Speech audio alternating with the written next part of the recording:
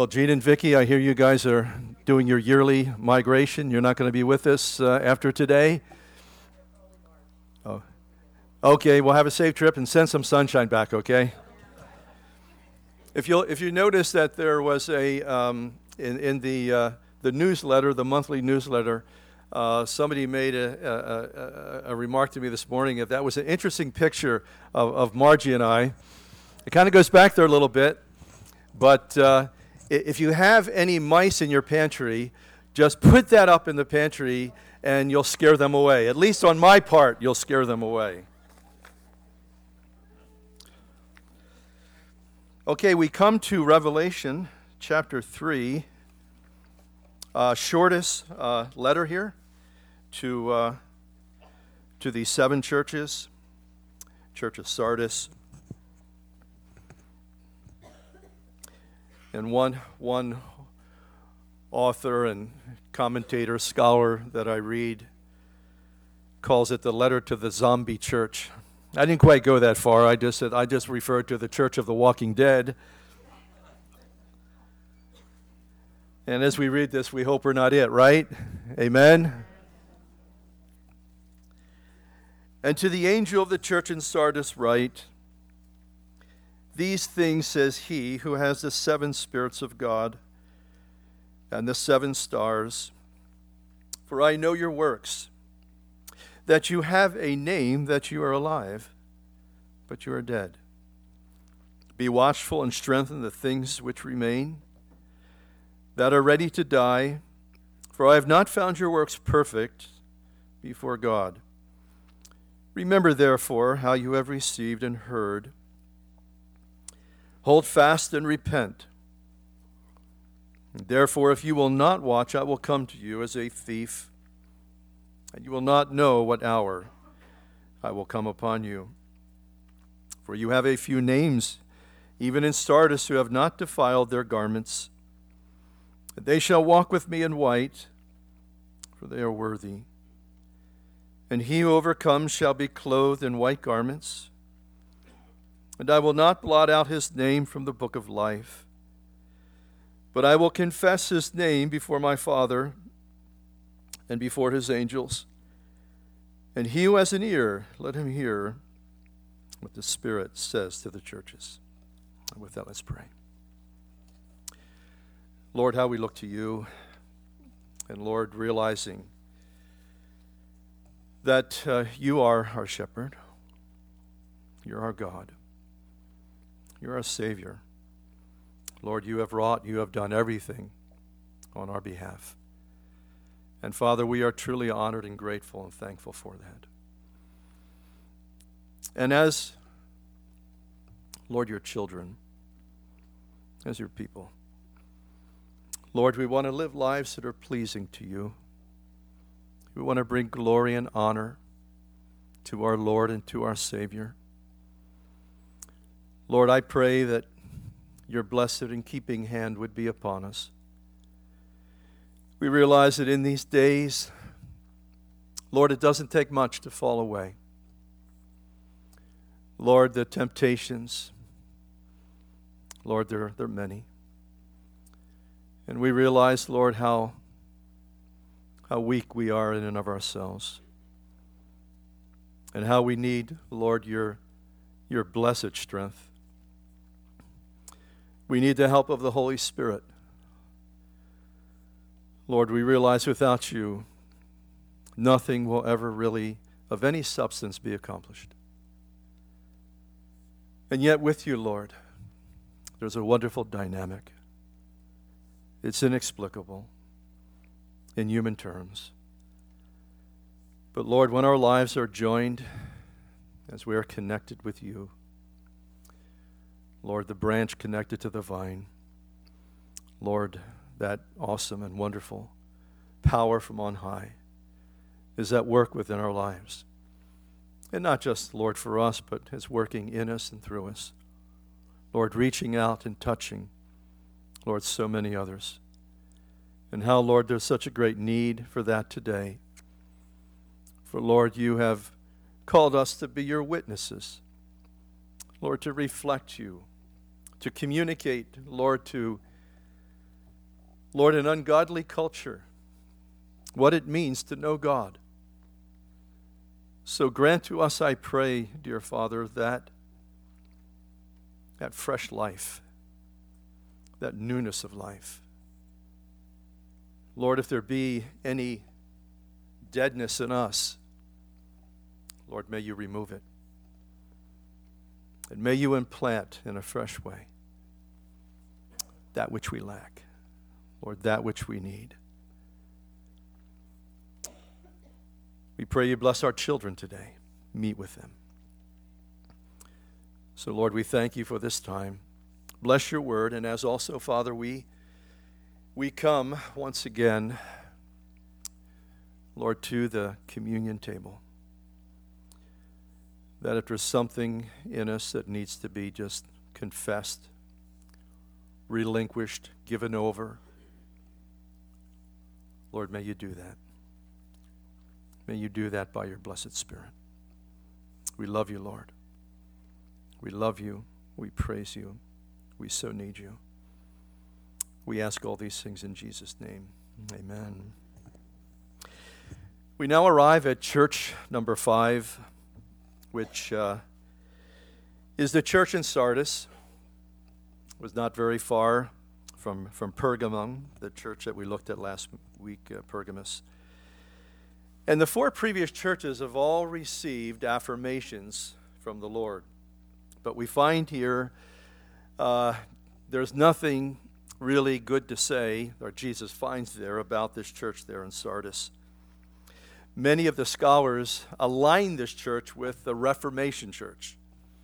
And the Reformation church, this time period that it covers, as we talked about last week, the time frame last week was from 600 AD to 1600. This time frame, generally speaking, applies to that time frame of 1600 to the mid-1800s. And again, it's the Reformation time frame. But as many people look back and they examine the impact of the Reformation, it certainly did have impact. But most people will agree that it really didn't go far enough and it didn't go deep enough.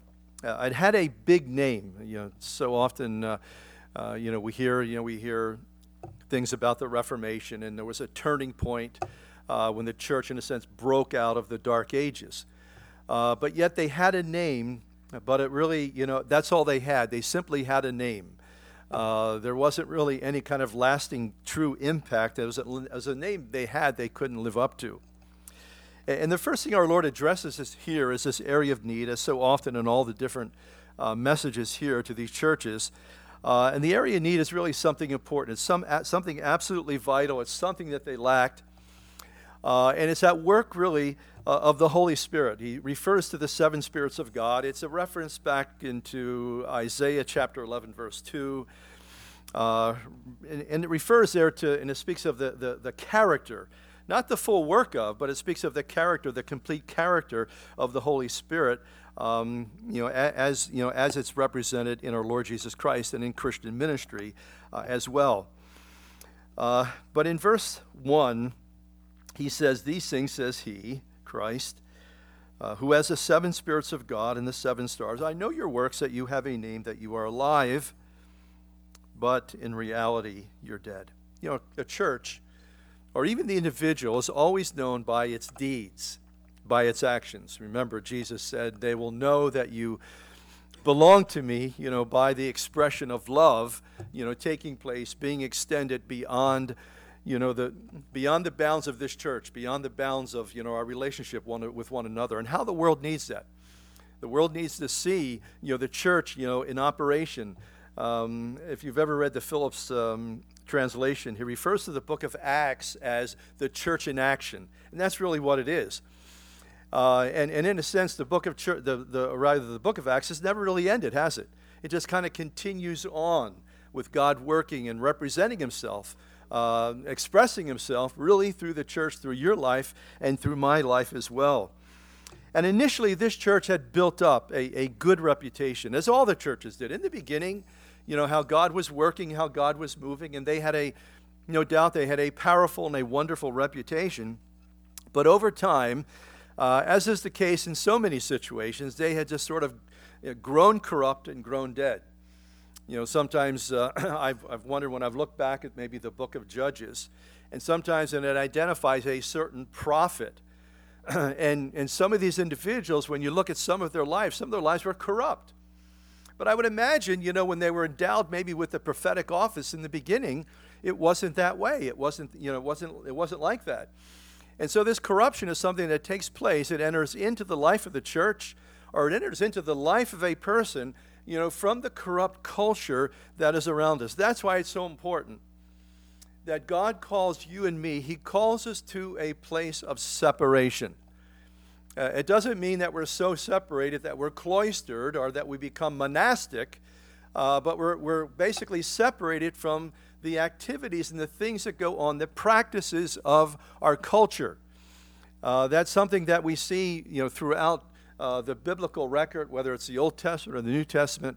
We find it so important that our lives are, really to be separate from the things, the practices, the things that people, are readily having their lives involved in, or maybe some of the things that we used to do. And we realize that when we come to faith.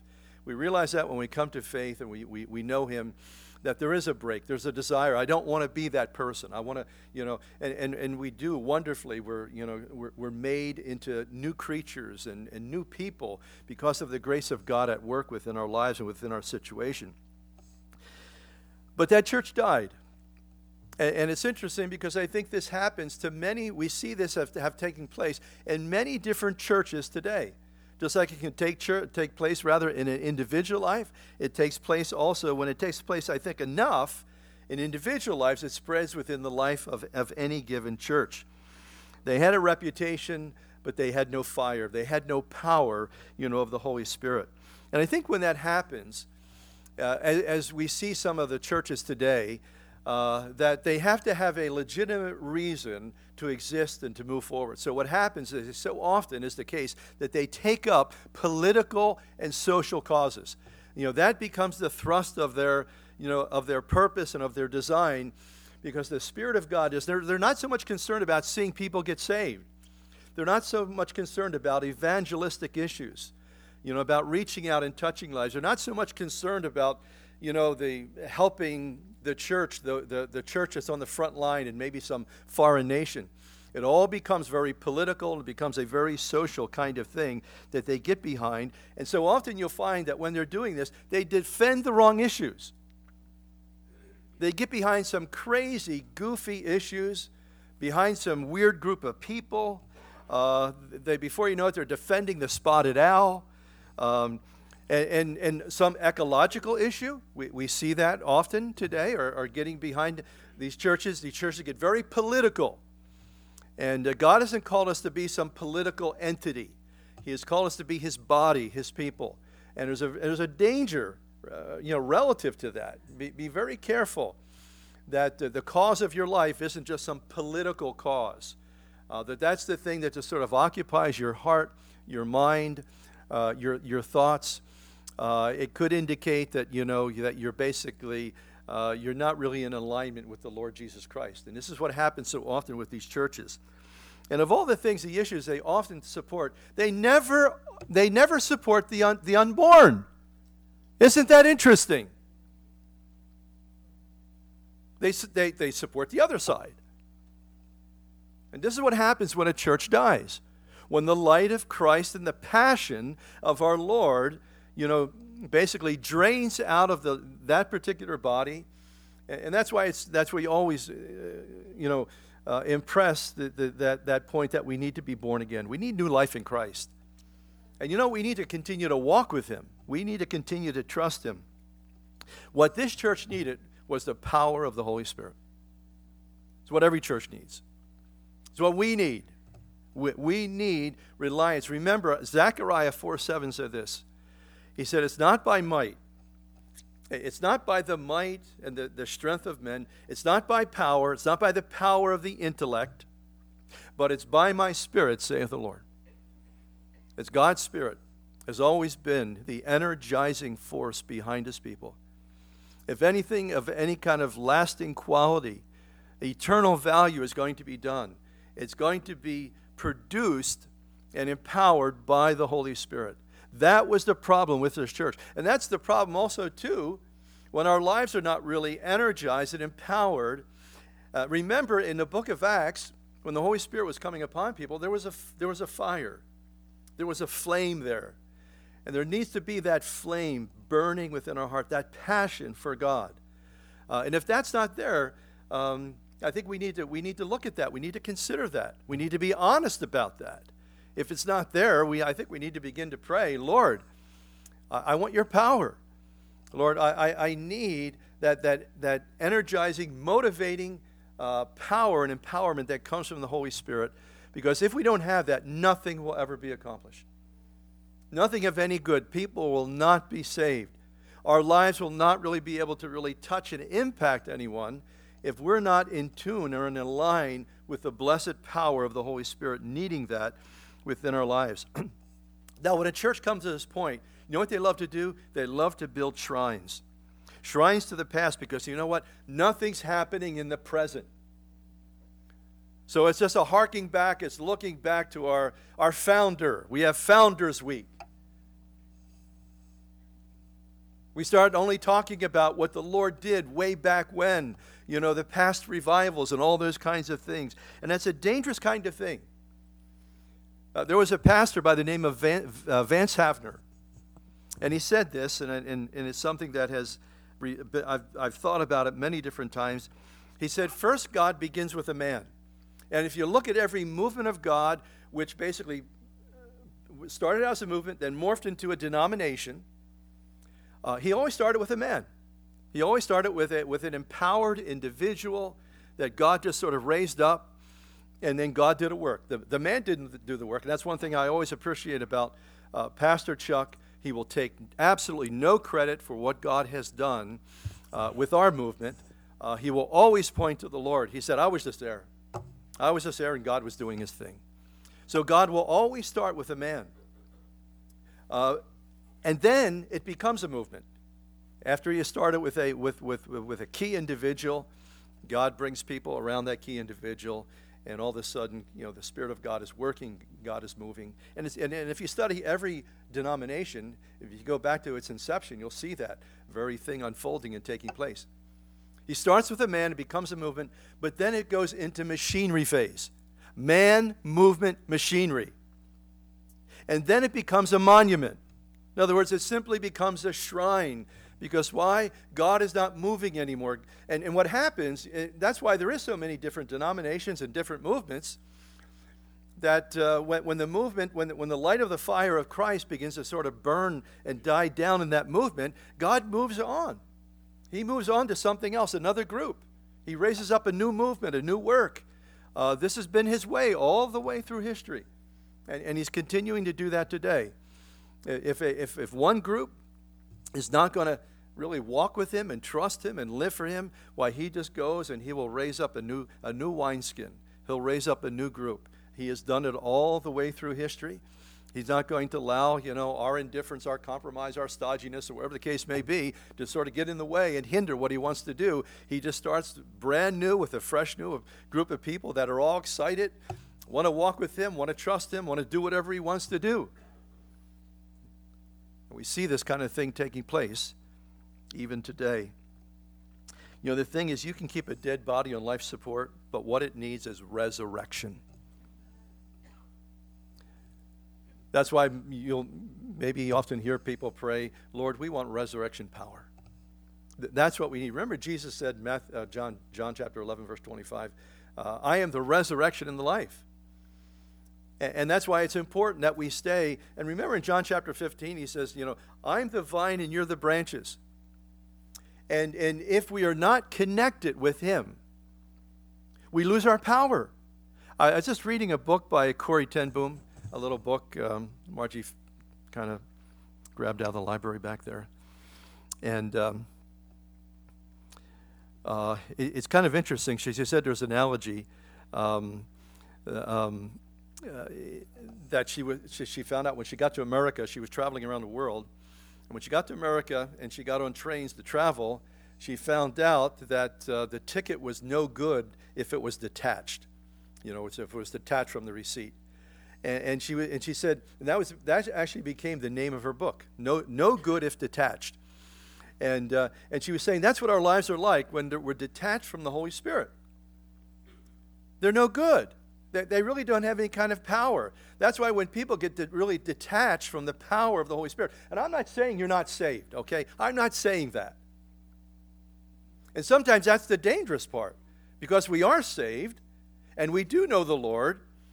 We think sometimes we can kind of walk off and do whatever we want to do. You can't. God has designed our lives to be closely connected to Him. And when there's some kind of detachment and separation, all of a sudden we find out the power's gone. The power is gone to live for Christ. The power is gone to forgive people. The power is gone to love people. The power is gone to want to have a concern and see other people come to Christ and to be a witness. All those things, I think sometimes they're there. They were there, but sometimes, as we migrate away from Him,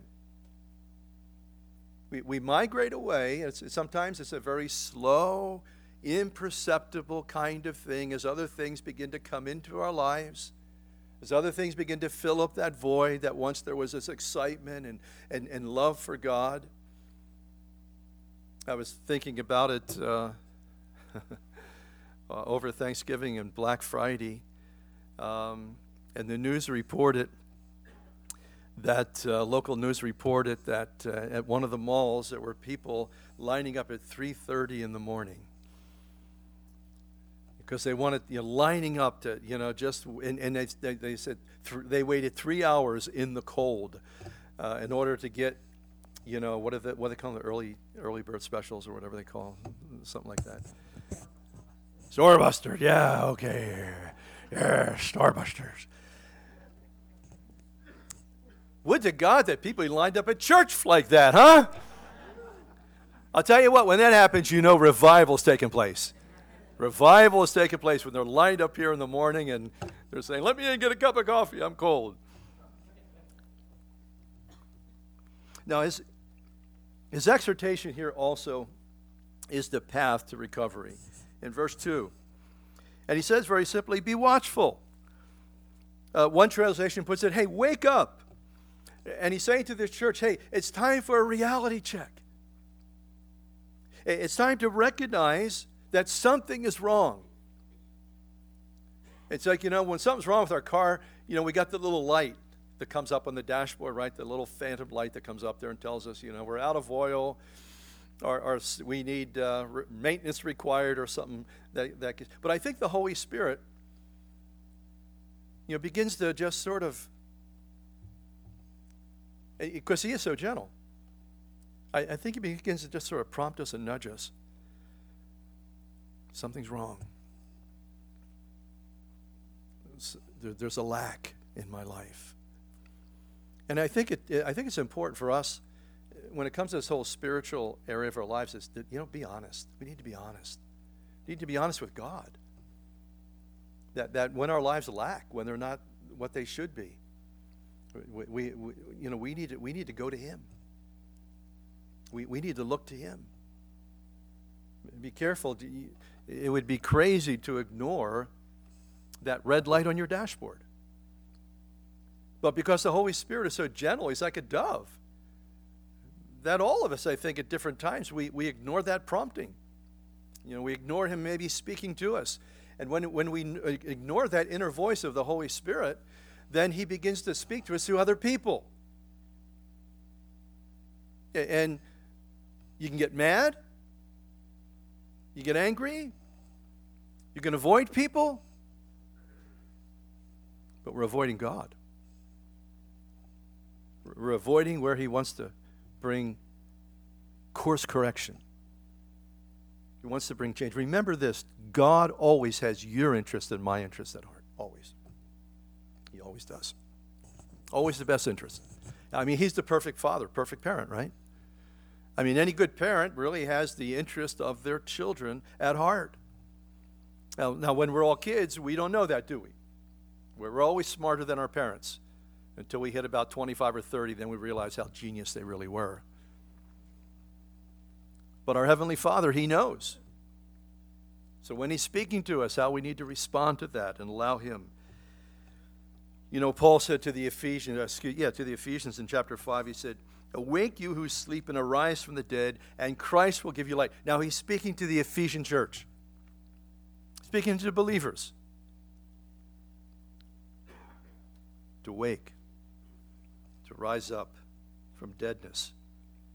And he says, "Strengthen the things which remain, that are ready to die, for I have not found your works perfect or complete," would maybe be even a better translation. "I have not found your works complete before God." So what really needed to change here in Sardis at this church is their motive. Because you know what? Motive is everything. Why do we do what we do? And I've discovered, you know what? We always do the thing that we love. Isn't it true? Isn't it true? We always do the things that we love. And God knows that when we are disregarding him. He knows that. He sees that. Our motive is absolutely critical and important. And only the Holy Spirit, remember, only the Holy Spirit through the Word of God, remember the sharp two-edged sword, he will go in there and he will separate the intentions and the motives. And God goes right to the heart of the issue. And when our motive isn't right, when our intention isn't right, he reveals that to us. I don't know what you think of Mother Teresa, but I read something about her this week. And one thing that you know about her, she gave her entire life to ministering to the untouchables in India. Gave her entire life. Here's what she said when she was interviewed by Time magazine. She said this. She said, "We try to pray through our work doing it with Jesus, for Jesus, and to Jesus." I like that. I like that. We try to pray through our work by doing it with Jesus, for Jesus, and to Jesus. That helps us to put our whole heart and soul into doing it. The dying, the crippled, the mentally ill, the unwanted, the unloved, they are Jesus in disguise. Folks, that's the right motive. That's the right motive. And we need to have that same motive, that we're doing it, for the Lord Jesus Christ, that we're doing it unto him. We're doing it for the glory of God.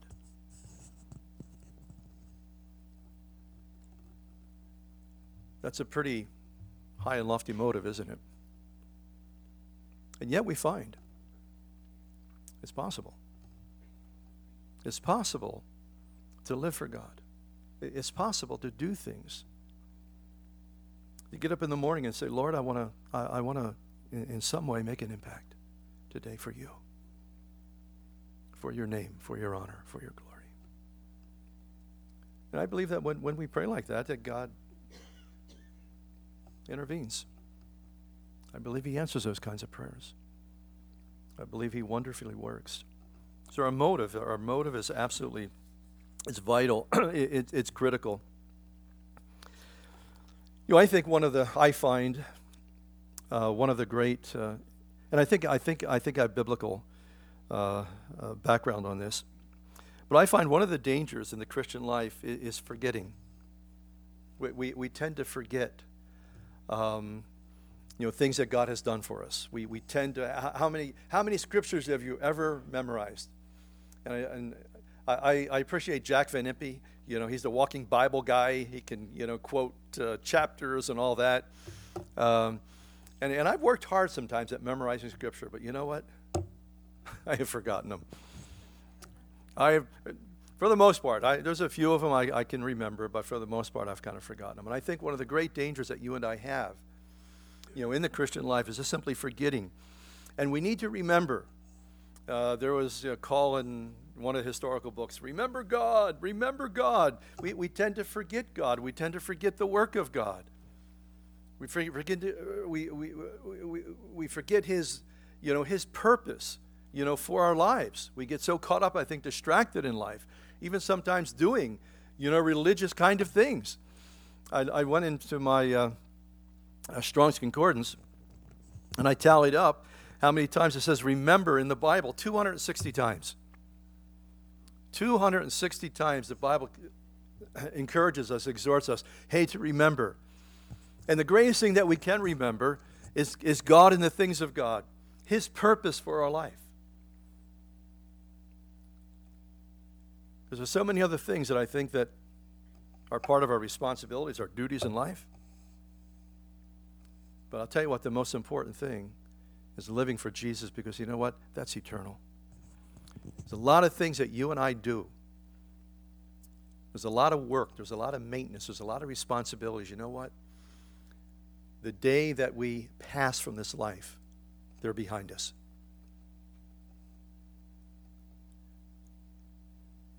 Who was it? I forget his name. Only one life soon will pass.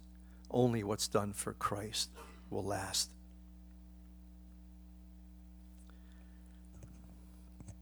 Now he says here in verse 3, remember therefore how you have received and heard, and hold fast and repent. So the Spirit here is speaking to their hearts and to their minds. How did you receive? How did you receive? How did you first hear? What was your initial reaction? How was it when you first came to Christ? I look back at that period. Honestly, I think I was on a cloud for 2 years. It was at least 2 years. I was so lifted above the person I was before and the life that I had before. It was so incredibly transformational. But as life goes on, you walk with the Lord 10, 20, 30, 40 years. And all of a sudden, you begin to just forget. You forget some of the miracles that God has done in your life. You forget His power. Sometimes we forget what He wants to do. Just recently, I was fasting in 1986 up in the Adirondacks. And it was the same time that the shuttle exploded. And there was a gal who, in our church in Farmington there, and she seemed to have a prophetic gift in, giving people scriptures and different things that, God was wanting to encourage them with. And I got a phone call up in the Adirondacks, and I was given a couple scriptures. And one of them was in the Psalms. And whenever the Lord gives me something like that, I try to jot it down, and I put the date, 1986. I forget what month it was, January maybe, something like that. And I was just looking at that. And it's 31 years later. I was just looking at that verse. And I've looked at it over the years because I've had it marked in my Bible. But this year, it just seemed like it really had significance and relevance more than in the past. And it just took me back and reminded me of something that God wanted to do, was going to do, but there was going to be a time period, going to be a lapse. And sometimes when that happens, sometimes God has maybe spoken a verse of Scripture to us. At the moment, it was like, wow, Lord, that was powerful. That was awesome. But as we're waiting, nothing seems to be happening. And so you forget. You forget. And all of a sudden the Lord, like he's saying right here, remember, therefore, how you've received and heard, and hold fast to that. Hold fast and perhaps even let that truth turn you. That's what repent means. And we talked about this in one of the other messages, the importance of when there needs to be a U-turn. I don't like U-turns because they tell me I've been going in the wrong direction. But sometimes it's important, it's necessary.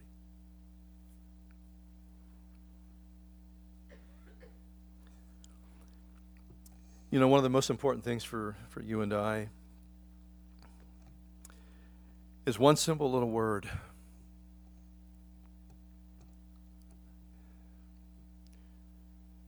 And it's the word obey. Obey. What's the old hymn? Trust and obey, for there's no other way to be happy in Jesus but to trust and obey. Like I said, I was reading a book by Corrie ten Boom, and she quotes F.B. Meyer. F.B. Meyer was a British pastor back around the time of C.H. Spurgeon. And here's what he said about the Holy Spirit. I think this is so important. I'm going to read it twice because I think it's profound. God does not fill with his Holy Spirit those who believe in the fullness of the Spirit. God does not fill with his Holy Spirit those who believe in the fullness of the Spirit or those who desire him, but those who obey him. See, you can have a desire, you can pray, Lord, I want to be filled. And believe me, you're looking at somebody that makes that prayer all the time, and I have for years. But here's the critical issue. Am I obeying? Are we obeying? That's the key to getting filled with the Holy Spirit. Amen? That's the key. It's good to want the Holy Spirit. It's good to desire him. And to know I need him. And to even pray to that end. But at the end of the day, am I obeying him? Am I doing what the Lord is telling me to do? Because you know what? If that's happening, we will get filled. Amen. The Lord will wonderfully respond, and he will fill us. So he says in verse 3, therefore, if you will not watch, I will come to you as a thief. He will come suddenly, unexpectedly, and you will not know what hour I will come upon you. Now, I think here this is clearly a reference to 1 Thessalonians chapter 5. I'm going to turn there and read it if you want to. 1 Thessalonians chapter 5, verses 2 through 4, just a couple verses. But here's what Paul says. For you yourselves know perfectly that the day of the Lord so comes as a thief in the night. That day is going to come suddenly, unexpectedly. You never know when a thief is going to come. That day is going to come for many people as a thief in the night. And when they say peace and safety, then sudden destruction comes upon them as labor pains upon a pregnant woman, and they shall not escape. Now look what he says to you and I. But you, brethren, are not in darkness, so that this day should overtake you as a thief. You know what? For the child of God, for you and me, we're not in darkness. That day. That's why, you know what Jesus always said? Be ready. And the Holy Spirit is always working to get his people, the church, the true church, ready for that event.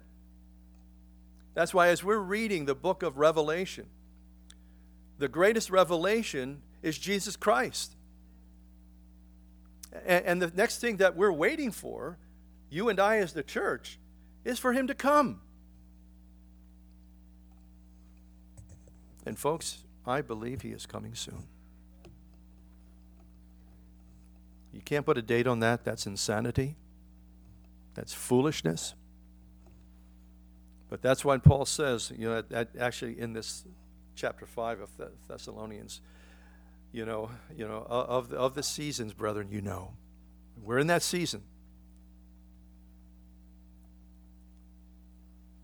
We're in that season. You need to be ready. The only way that you're ready is that you've got Christ in your life.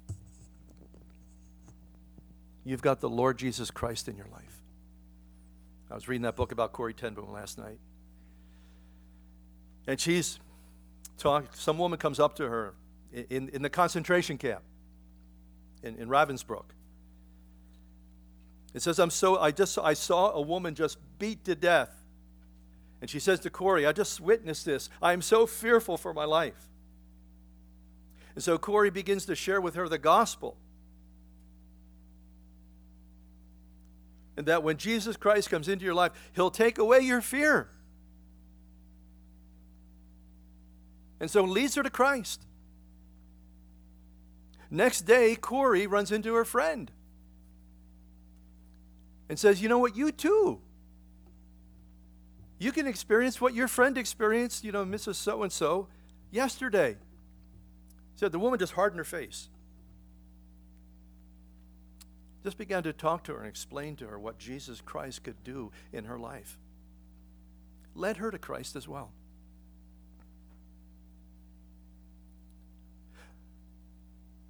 A couple weeks later, she's getting released from the prisoner of war camp. And somebody comes up to her and says, and she had been sort of in a, staging or something for a couple of days before she was about to leave. And she's just about to leave. And so one of the gals come up from the camp and said, remember Mrs. So-and-so and Mrs. So-and-so, these two women that she led to Christ? She said, they died yesterday. And as Corey was leaving the camp, she was so thankful. She said, Lord, if my being in that terrible place, that horrible place, was just to see those two women come to Christ and to know now that they're with you, well then, Lord, it was worth it.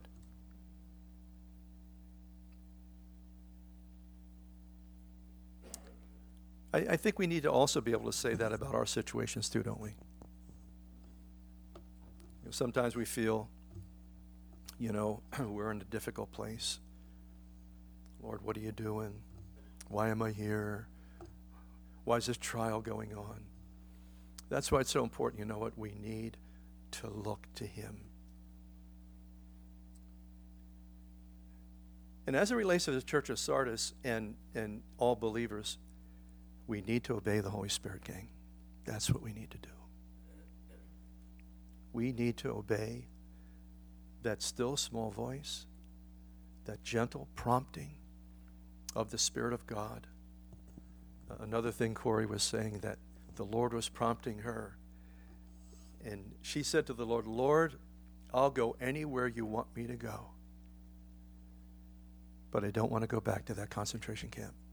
And that's exactly where God took her back. God took her back because there were refugees living in the concentration camp. But all the houses were, they painted them, and she said, that's the last place I wanted to go. She said, that's where the Lord told me to go. And as God took her back there, God used her in an incredible, in an awesome way. So far, every church has had a faithful remnant. And he says in verse 4, you have a few names, even in Sardis, who have not defiled their garments. And they shall walk with me in white, for they are worthy. I hope you're not hung up on colors. I hope you're not looking for maybe a tangerine eternal garment. You'll have to settle for white. But no doubt about it, it'll be beautiful. But I think what he's saying here to this church is, don't give up and don't give in. Don't defile your garments. Because this world is a filthy place. And as we were talking about just a week or two ago, it doesn't take much, does it, to get defiled? There's such accessibility to that today. I've oftentimes wondered how many Christian men have been defeated in their Christian walk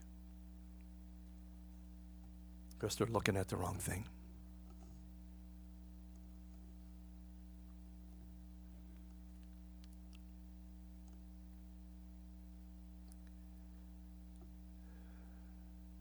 One of the things I was thinking about of late,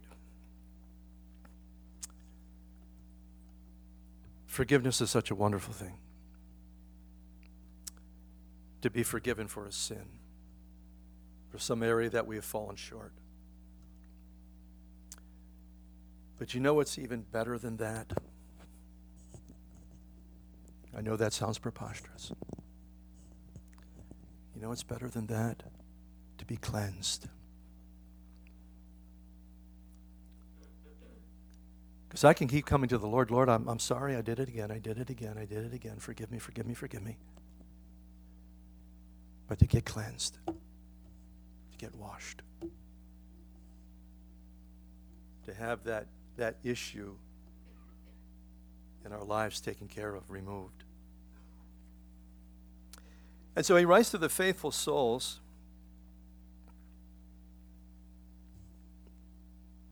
a word of encouragement. I call it a blessed assurance.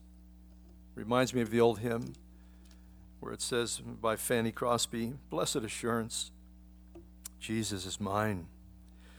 Oh, what a foretaste of glory divine, heir of salvation, purchase of God, born of his Spirit, washed in his blood. That's assurance, folks. You need that. You may be maxed out on your insurance, but you need blessed assurance to be born of his Spirit, to be washed in the blood. If that hasn't happened for you, settle that issue today. You know, the Bible always says today's the day of salvation, right? Now is the appointed time. Today is the day of salvation. Man, it's a free gift. Why somebody doesn't, why, you know, and I think we all understand this because we were there at one point. Why we push back against salvation is insanity.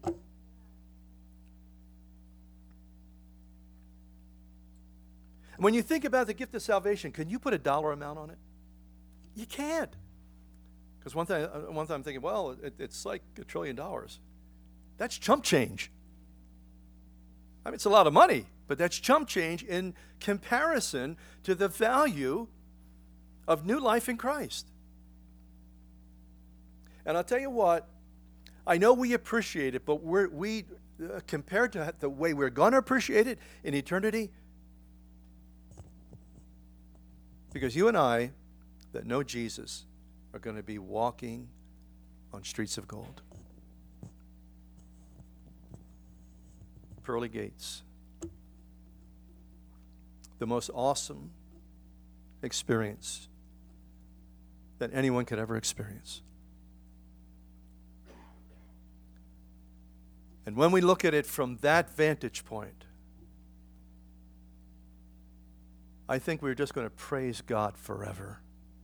Oh, Lord, unbelievable. Here we are in heaven. Incredible. I don't think we'll have that depth of appreciation till we get there. I really don't. Because this world seems like it's so consuming to people. And that's what I think it is. I'm afraid to let go of something, to take hold of something invisible and spiritual, something eternal, but I can't quite feel it. Matter of fact, I can't even see it. And the only way I think so often that we even come to Christ is we realize I've got need in my life. Isn't that what maybe got you saved? Your life was a mess. You know that there was insufficiency, in your life. And somebody told you about Jesus and what he can do for you. It's like, okay. Like I said, if you're real. Didn't sound like I had too much faith in it, did it? If you're real, God, come into my life. And he was real, and he did. Isn't God so awesome? He meets you where you are. He meets you where you are. It's like the thief on the cross. Remember me when you come into your paradise, into paradise, right? Wasn't that it? Remember me when you come into your kingdom. That was faith. That was a faith statement. You might never know it. But there was that little flicker of faith in there. And the Lord said, today, you will be with me in paradise.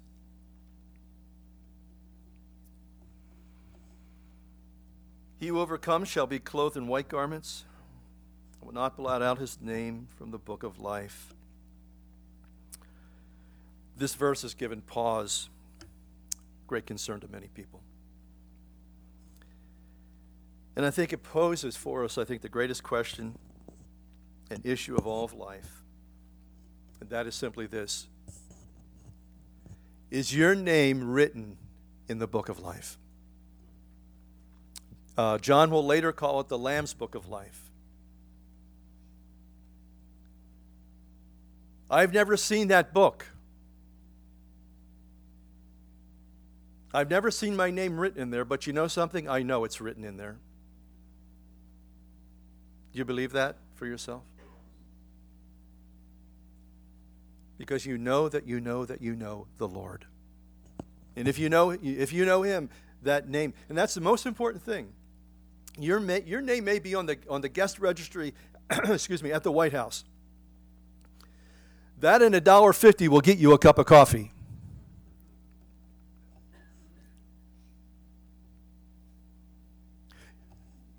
Your name may be written in Who's Who. But if your name is not written in the Lamb's Book of Life, things are going to go very bad for you. Maybe okay now. But if your name is not written in the Lamb's Book of Life, and all you have to do is give your heart to Jesus and say, Lord, I want you to come into my life. Lord, I want the new life that you've promised. And you won't have to worry about this particular concern here, about your name being blotted out. John chapter 20, verse 15, John will say this: anyone not found written in the book of life was cast into the lake of fire. So to have your name in that book, to be a new person in Christ, to belong to God, that is the quintessential question in all of life. No other question compares to that. Is somebody's name written in the Lamb's Book of Life? The original manuscripts actually put it in a double negative, so it could be said like this: I will never by any means blot out his name. So it's an encouragement. It's a promise. Because I've seen people read that, and even people that know the Lord and read that, they're worried about getting their name blotted out. But in the original language, it's a double negative. I will never by any means blot out his name. I'll tell you what, folks, that's a promise that you can bet your life on. I'm going to have the worship team come up. If the ushers will distribute the elements of communion.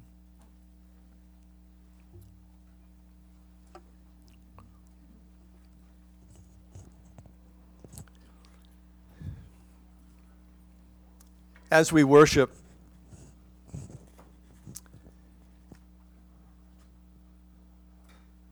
if there's a question mark over your eternal well-being, you can settle that today. It's not by writing your name and getting your name in the directory of Calvary Chapel Webster. Okay? That's not it. It's not about giving a certain amount of money. Some people are so hung up about that. But if your eternal condition is a question mark, you can settle that today, that as we pray, and agree with me in prayer, as we have an opportunity to pray in a few minutes, to receive Christ into your life. Because some people have gone to church their whole lives, but they basically are attending the church of the walking dead.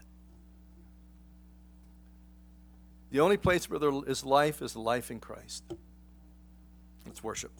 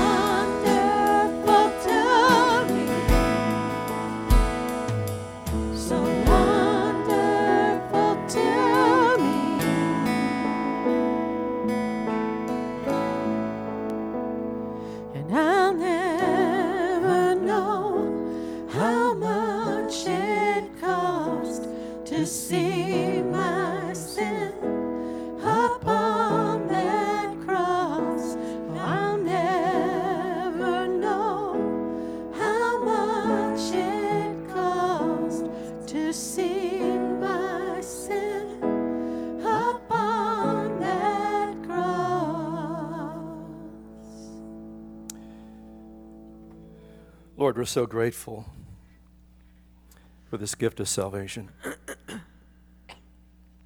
Lord, it cost you so very much to bring us into relationship with you. And Lord, we're thankful for the work of the Holy Spirit to woo us. Lord, to bring us, Lord, unto the cross, because we would not come there normally. We cannot realize, Lord, our true condition, Lord, without the work of your blessed Holy Spirit.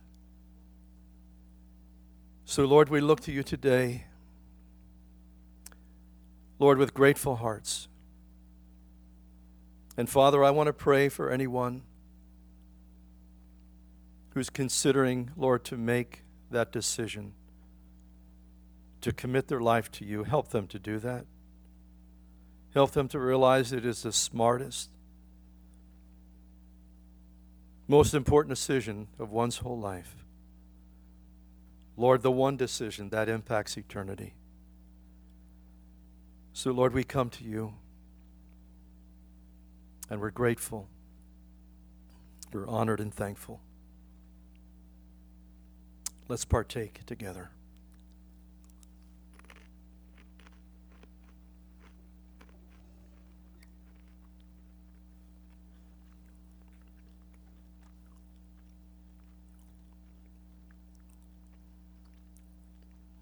Lord, we thank you.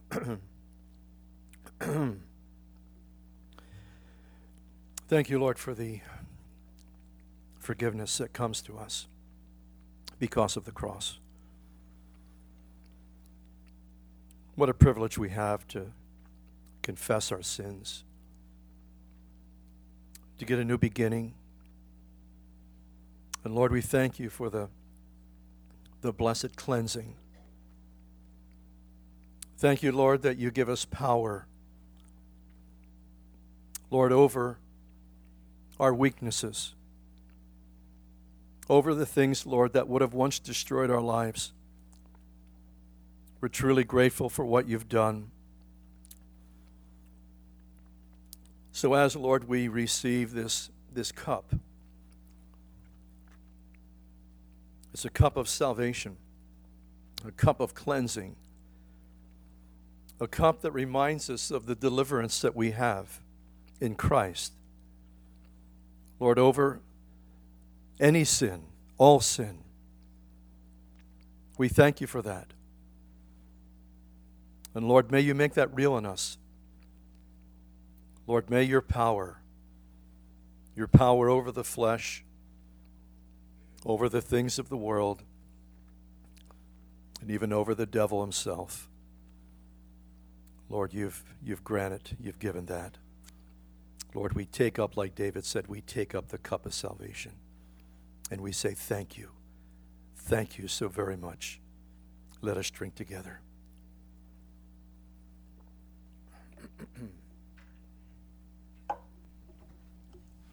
Shall we rise?